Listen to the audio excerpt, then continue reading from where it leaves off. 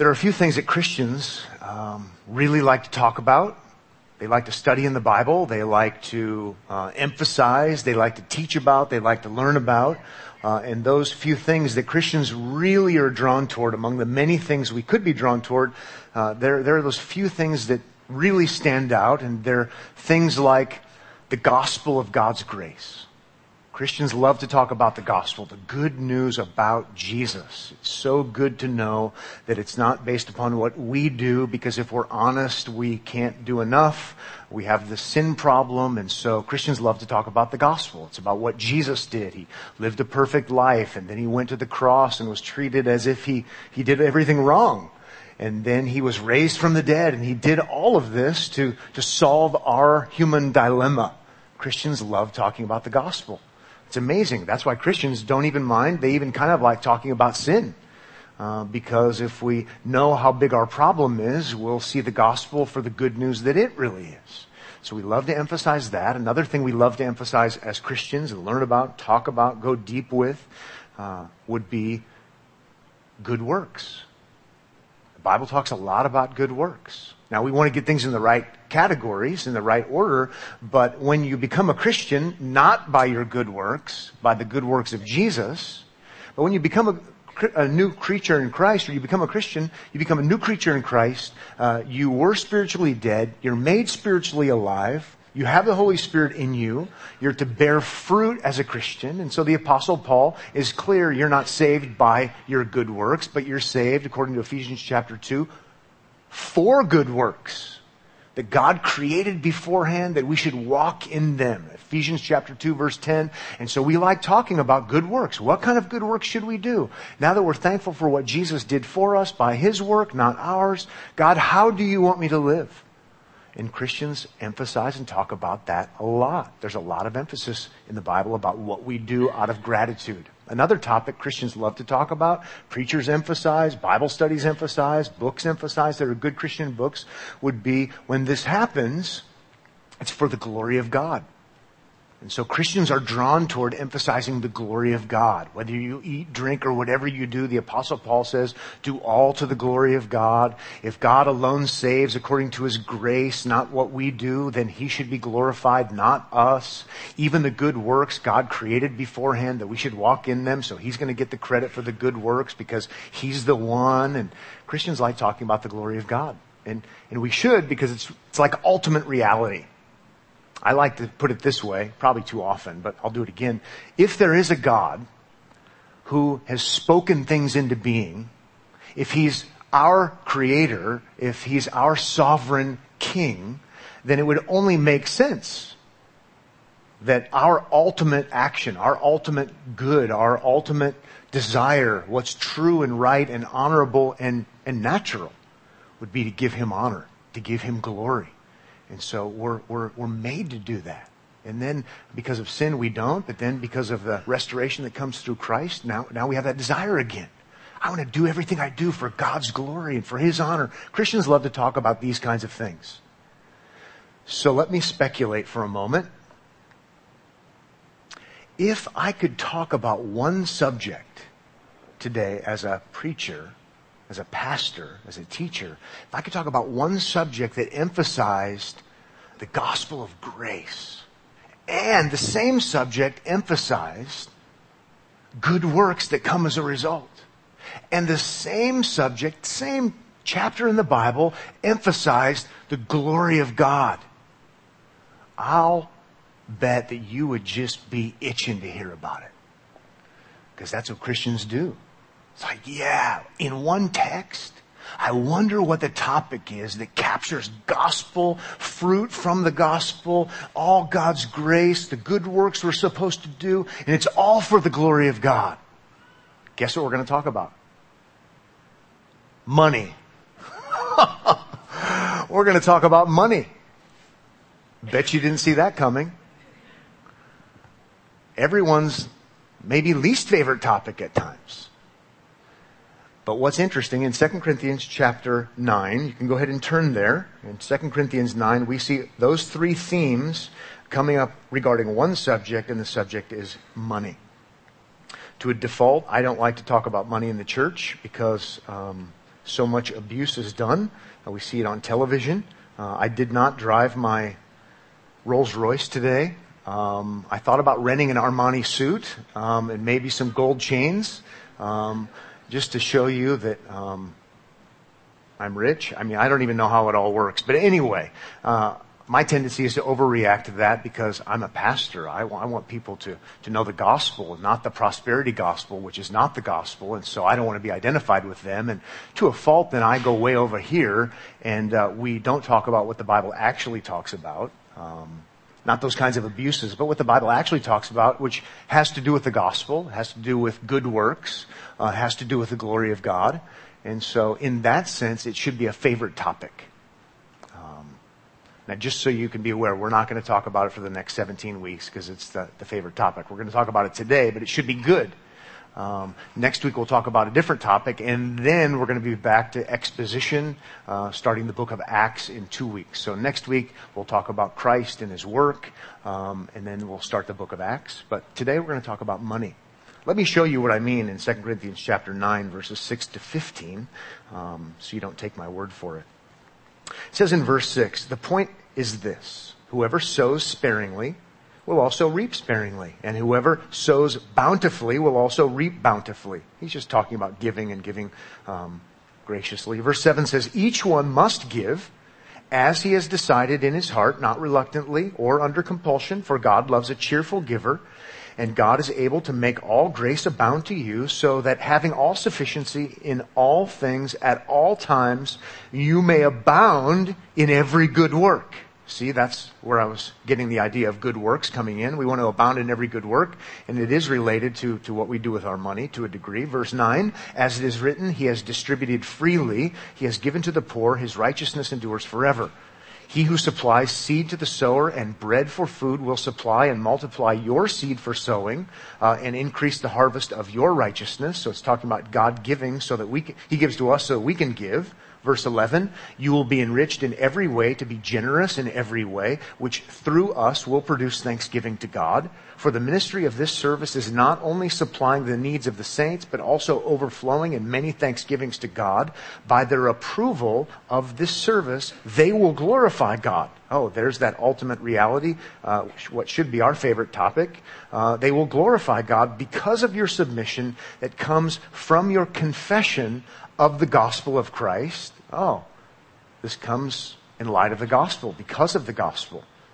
And the generosity of your contribution for them and for all others, while they long for you and pray for you because of the surpassing grace of God upon you. Thanks be to God for his inexpressible gift. We're going to be back to that text. We're going to emphasize 2 Corinthians 8 and 2 Corinthians 9. We're going to look at other passages as well. But I want to basically do a topical message, 30,000 feet, assuming very little.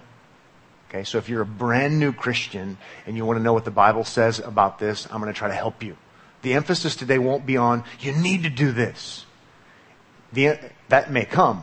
But the emphasis is going to be, here's how you do this in a way that would honor God. And so that'll be my approach for this morning.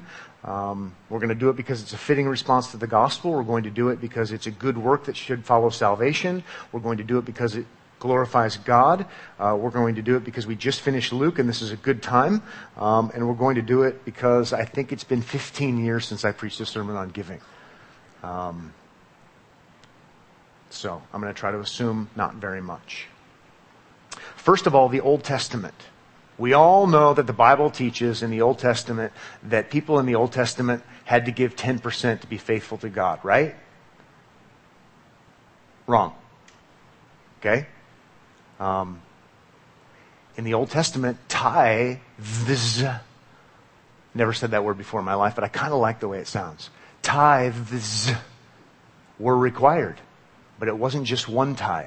Now, I'm going to do this super fast because I want to get done this morning. And so let me just give you the quick overview of Old Testament. In the Old Testament, you had the Lord's tithe, Leviticus 27:30, supporting sacrificial ministry of the priests. So if that's 10%, there we have a tithe, the Lord's tithe. You have a festival tithe, Deuteronomy chapter 12, verses 10 to 11, verses 17 and 18. That was for a national feast. If that's another 10%, we've got certainly more than 10. There is the poor tithe in Deuteronomy 14, verses 28 and 29. That's taken every 3 years. So if it's a 10% thing every 3 years, 3.3%, but the number's growing. We also see in the Old Testament there's additional required giving, in the sense that you can't harvest all of your field. You need to leave some there for others, the poor or the traveling. Leviticus 19, some say that might have been about 1%. I don't know. There are miscellaneous taxes at times on the people, like in Nehemiah chapter 10. Some have guessed that might be 1%. I wouldn't want to stake my salvation on it. But others have already done a little bit of that work. And others have also said, well, when you look at the generality of it all, it seems to be about 25%, 23%, 25%.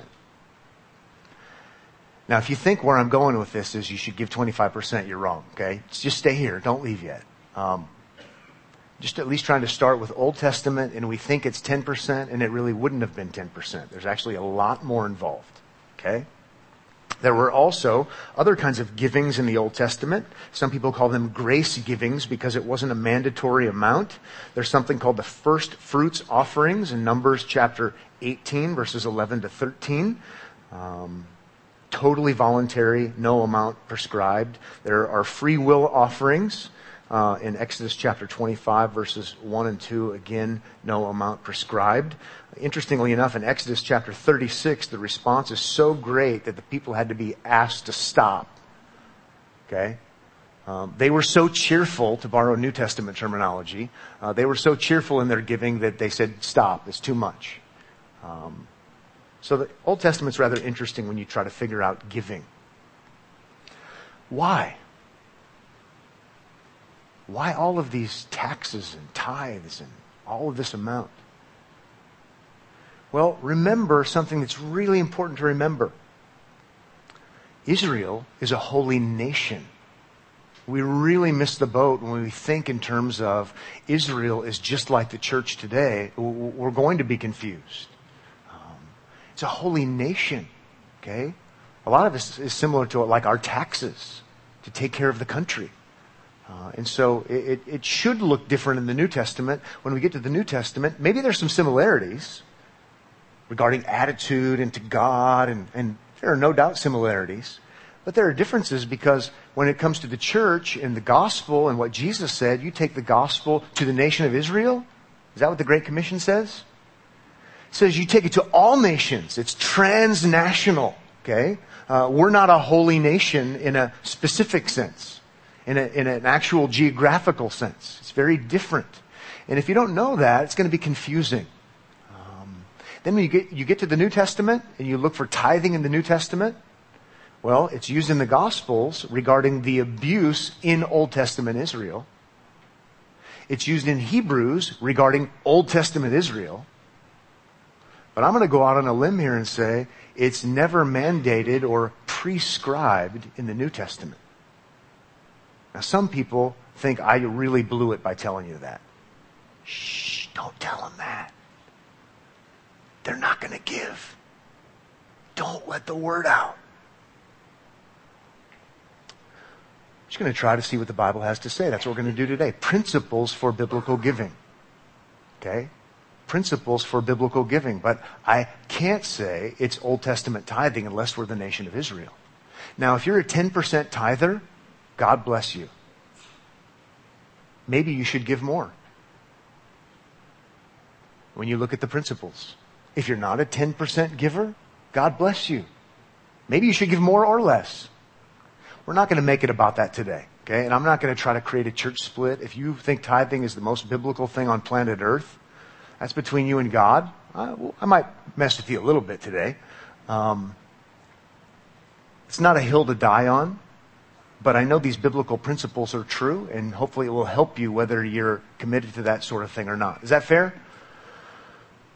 We doing okay so far? This would be one service where we should have an offering at the end. Or maybe not. I don't know. It might be worse. Okay, I have a list of 12 principles for Christian giving, and we're going to go fast. Again, this isn't what we normally do. We're normally in a book of the Bible, but I want to give you these 12 because I really want to help you at least be informed so you can prayerfully consider how you are used by God. Okay, so number one, first principle is when you give as unto the Lord. Give to God. Give as unto the Lord. A good text regarding this, and if you're already in 2 Corinthians, you can put a marker there. We're going to be back there a lot, but a good text is Philippians chapter 4. So give to God. Philippians 4:18 is a good text. And this is how I want to try to think in my family.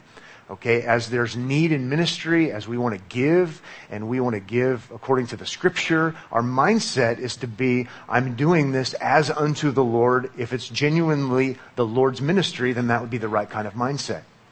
And I forget this sometimes, and you probably do too. So let's be reminded in Philippians chapter 4, verse 18, where we read this. This is the Apostle Paul speaking, where he says, I have received full payment and more. I am well supplied, having received from Epaphroditus the gifts you sent, a fragrant offering. He's using Old Testament sacrificial terminology, pleasant offering, a sacrifice, acceptable and pleasing to God. And again, he's in a different scenario, different kind of situation. Apostles, we don't have apostles today. All of that's fair and true for a different conversation, but the principle is there. They gave to support gospel-furthering, apostolic-led ministry, and he was reminding them, yes, the gift got here, thank you, good job, you excelled in it, and let me reframe it for you and describe it. It's pleasing to God. Which makes sense if Paul's an apostle of the Lord Jesus Christ because he's an official representative. And again, you see the application. Got to have a different kind of mindset. Now, if I think the church is a club, then I won't have that kind of mindset. But if the Lord Jesus Christ said, I will build my church, and he gave himself up for his bride, and we're called to make disciples and have our ministry move forward, you have to have a mindset of, okay, I want this to further that ministry, and if it really is, then it could be a fragrant aroma to God. Pleasing sacrifice. Let's move on to the next one.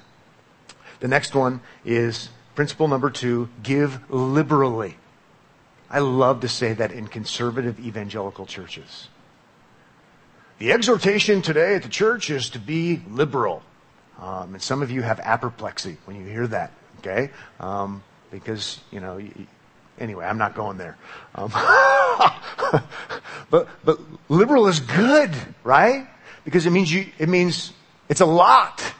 Sometimes we don't think political liberals should give so much because we feel like they're giving ours and we earned it kind of thing, and that's the whole debate. We're not talking about that. When we give as unto the Lord, we want to be liberals. We want to give and say, this is good. I'm not going to hold back. I'm going to share this. 2 Corinthians 8 is the passage when it comes to this. So let's focus on liberality. 2 Corinthians 8, verses 1 and 2.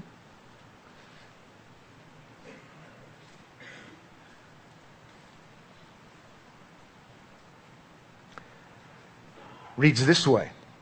We want you to know, brothers, about the grace of God that has been given among the churches. The context is money. He's talking about it as grace. The grace of God that has been given among the churches of Macedonia. For in a severe test of affliction, their abundance of joy and their extreme poverty have overflowed in a wealth of generosity on their part. Or, as some of your translations might say, liberality.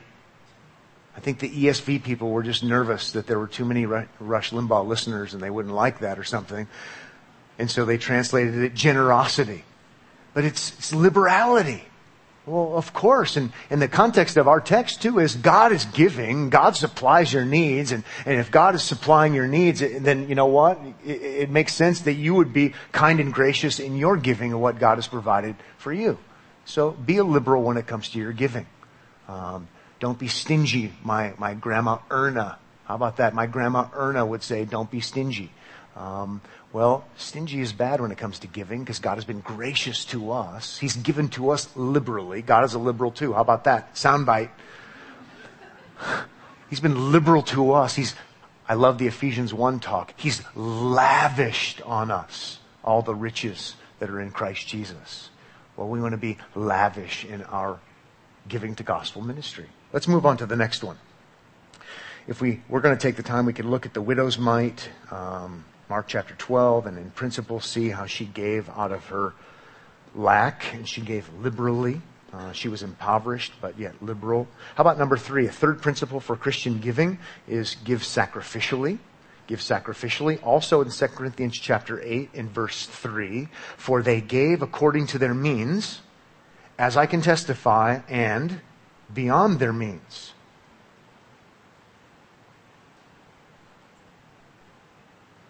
So that could apply to rich people.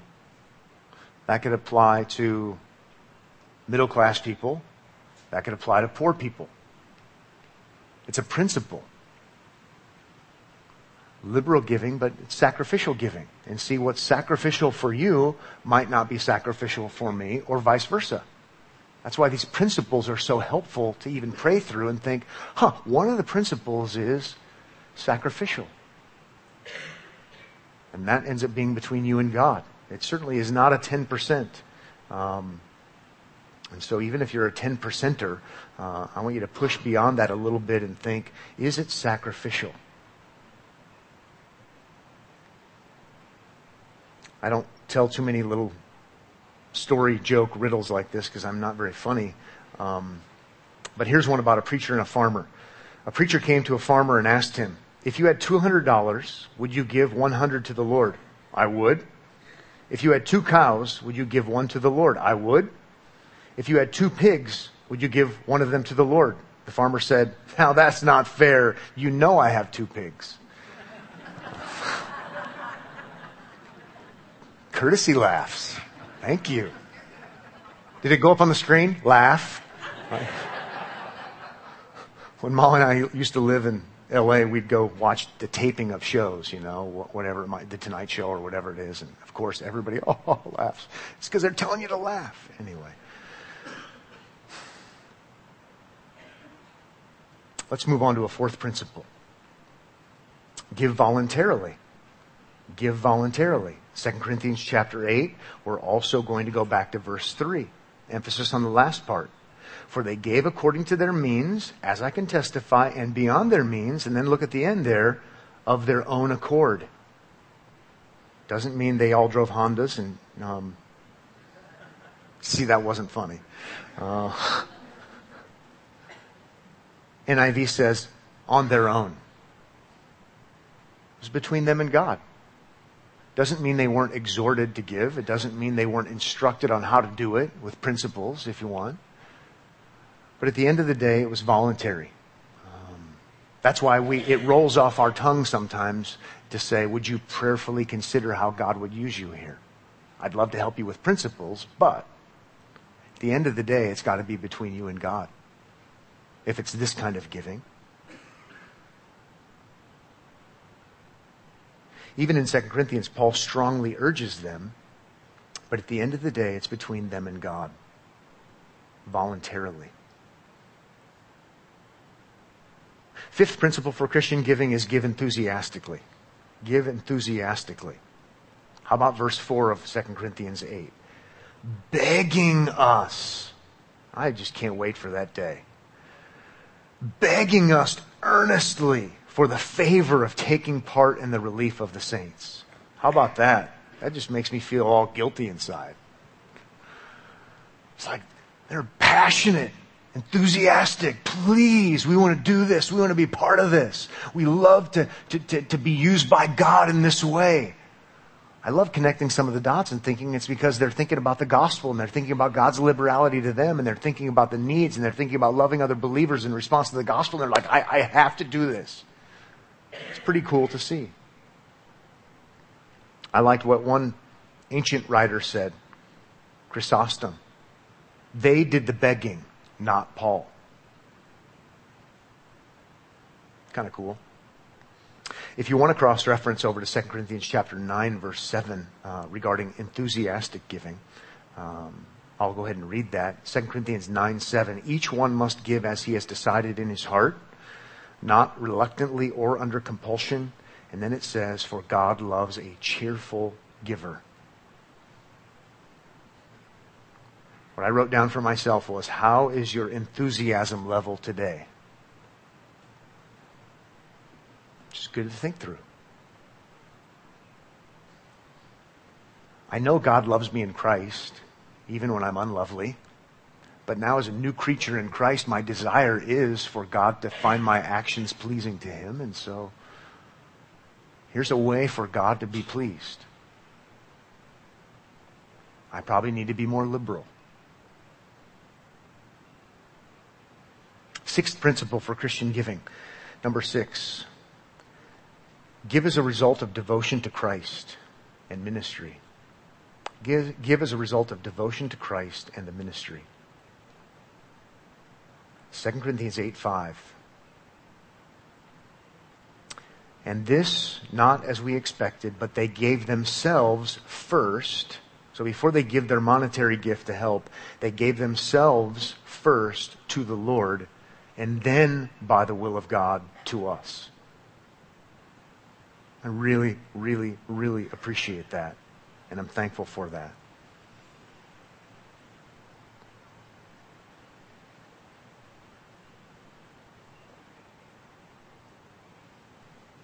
Devotion to God first. It's almost like this comes as a byproduct. This comes as an after effect. The genuine, authentic devotion to the Lord, and it produces softening, produces desire, change. And the Apostle Paul is wise enough to see it. How in the world did you ever get a gift like that? Maybe, Paul was asked by another apostle. Probably not. But if he were asked, what was the secret? What kind of campaign program did you guys do? Who did you hire to get people to do this?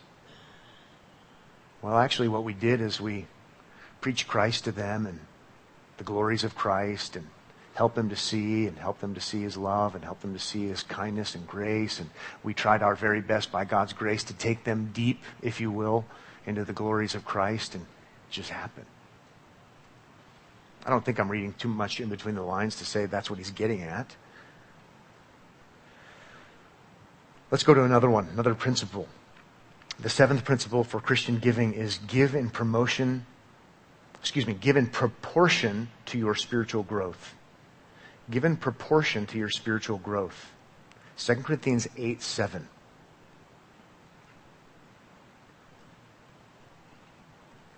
One of the most fascinating texts in this, I think.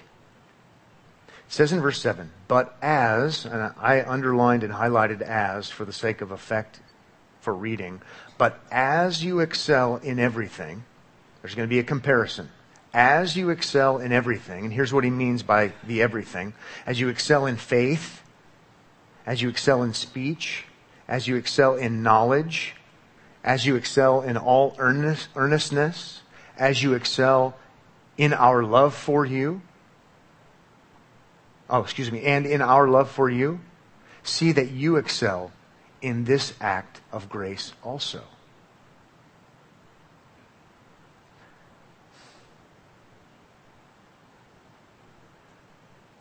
The as word gives us proportionality.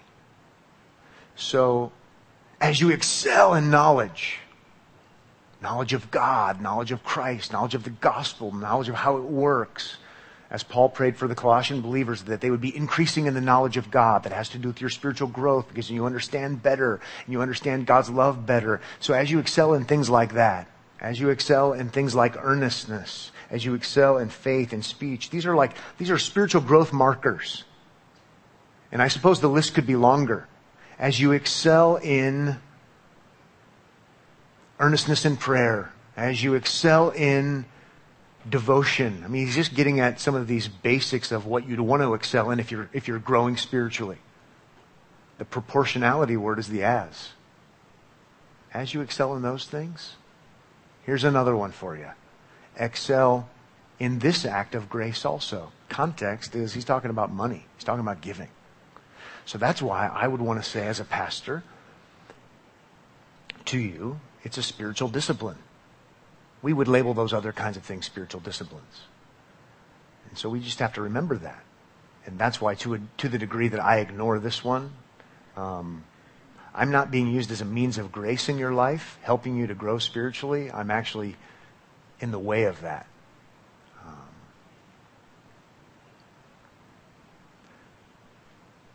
So pray about it, think about it, consider it. As you're seeing growth in other areas, this would be an area to grow in. Fair enough? Okay, let's keep going. Eighth principle for Christian giving would be give according to a plan, or give according to plan. 2 Corinthians chapter 9, verse 7. Each one must give as he has decided in his heart. The decided word is where I'm coming up with the idea of a plan. Each one must give as he has decided in his heart. There's some kind of determination. There's some kind of resolve. There's some kind of intentionality.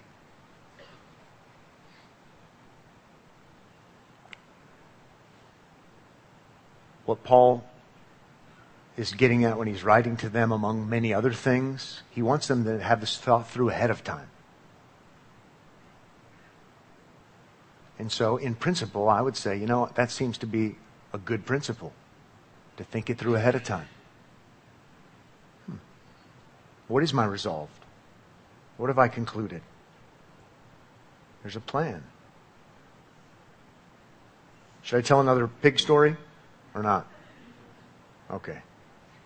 Another farmer was given 2 baby pigs and said that when they were both full grown, he would keep one and sell the other and give the money to the Lord's work.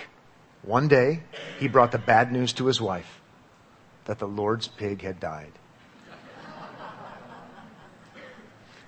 What does that have to do with giving according to plan? Nothing, but at least it lightened the mood. No, it actually did.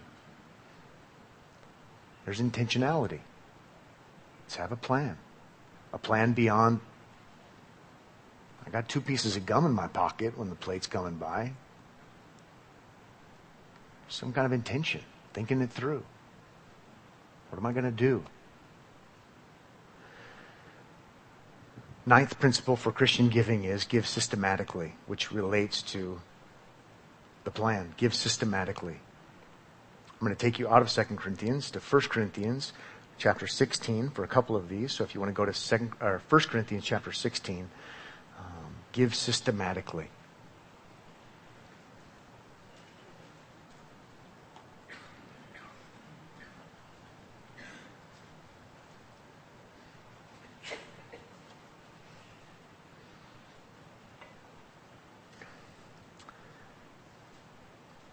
First Corinthians chapter 16 verse 2 says, on the first day of every week, each of you is to put something aside and store it up. We'll read the rest of that in just a moment. But there is some sort of plan that seems to be systematic. First day, every week, there's some normalcy. There's a system. And everybody is called to do this. Each of you, putting something aside and storing it up. Got to have some kind of plan, some kind of system. I don't think the mandate is, you can get into all kinds of questions. How we're not an agricultural society and we kind of do things differently. I would give room for all of that stuff. That's why we're talking about principles. There's some kind of system involved, some kind of planning involved. 10th principle for Christian giving is give proportionally. Give proportionally. 1 Corinthians 16:2. The latter part of it. After the comma, it says, as he may prosper. Seems to be getting at proportionality. As he may prosper, so that there will be no collecting when I come. As he may prosper.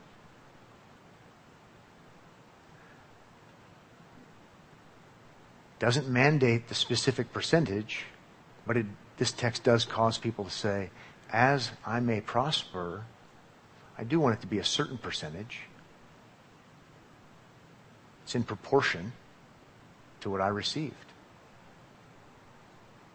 I know one Christian financial advisor, financial planner guy that when families don't have any kind of plan and they don't really know what to do, he just always puts them at 11% just to get them off the 10% thing. Doesn't mean that's right. He's just trying to help encourage them to think about this in a systematic kind of way, in a proportional kind of way.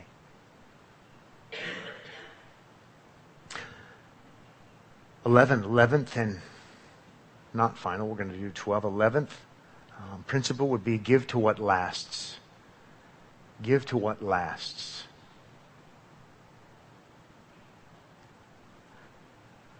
And I'm going to quote Jesus here in Matthew chapter 6 in principle. In Matthew chapter 6, verse 19, Jesus says, "Do not lay up for yourselves treasures on earth where moth and rust destroy and where thieves break in and steal, but lay up for yourselves treasures in heaven where neither moth nor rust destroys and where thieves do not break in and steal. For where your treasure is, there your heart will be also."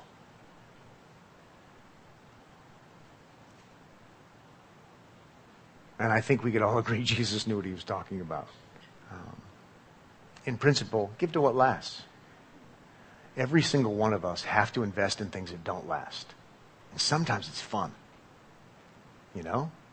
And sometimes it's just like, what a bummer, you know? Got to put a new roof on the house. Not a lot of curb appeal.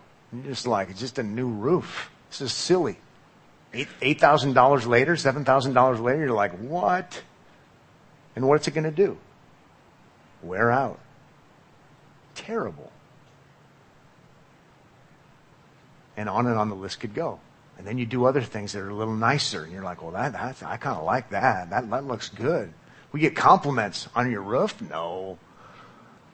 But you get compliments on other things. But every single one of us in this room can understand the principle. And those of you who have had more birthdays than others understand it even better. Because you have more wisdom. And you go, man, that car was so awesome when we got it. It's like, it was so awesome. You just want to keep it clean and waxed and in the garage. And now it has 190,000 miles on it. It's a piece of junk, you know? It's like, how long is it going to last? What a waste.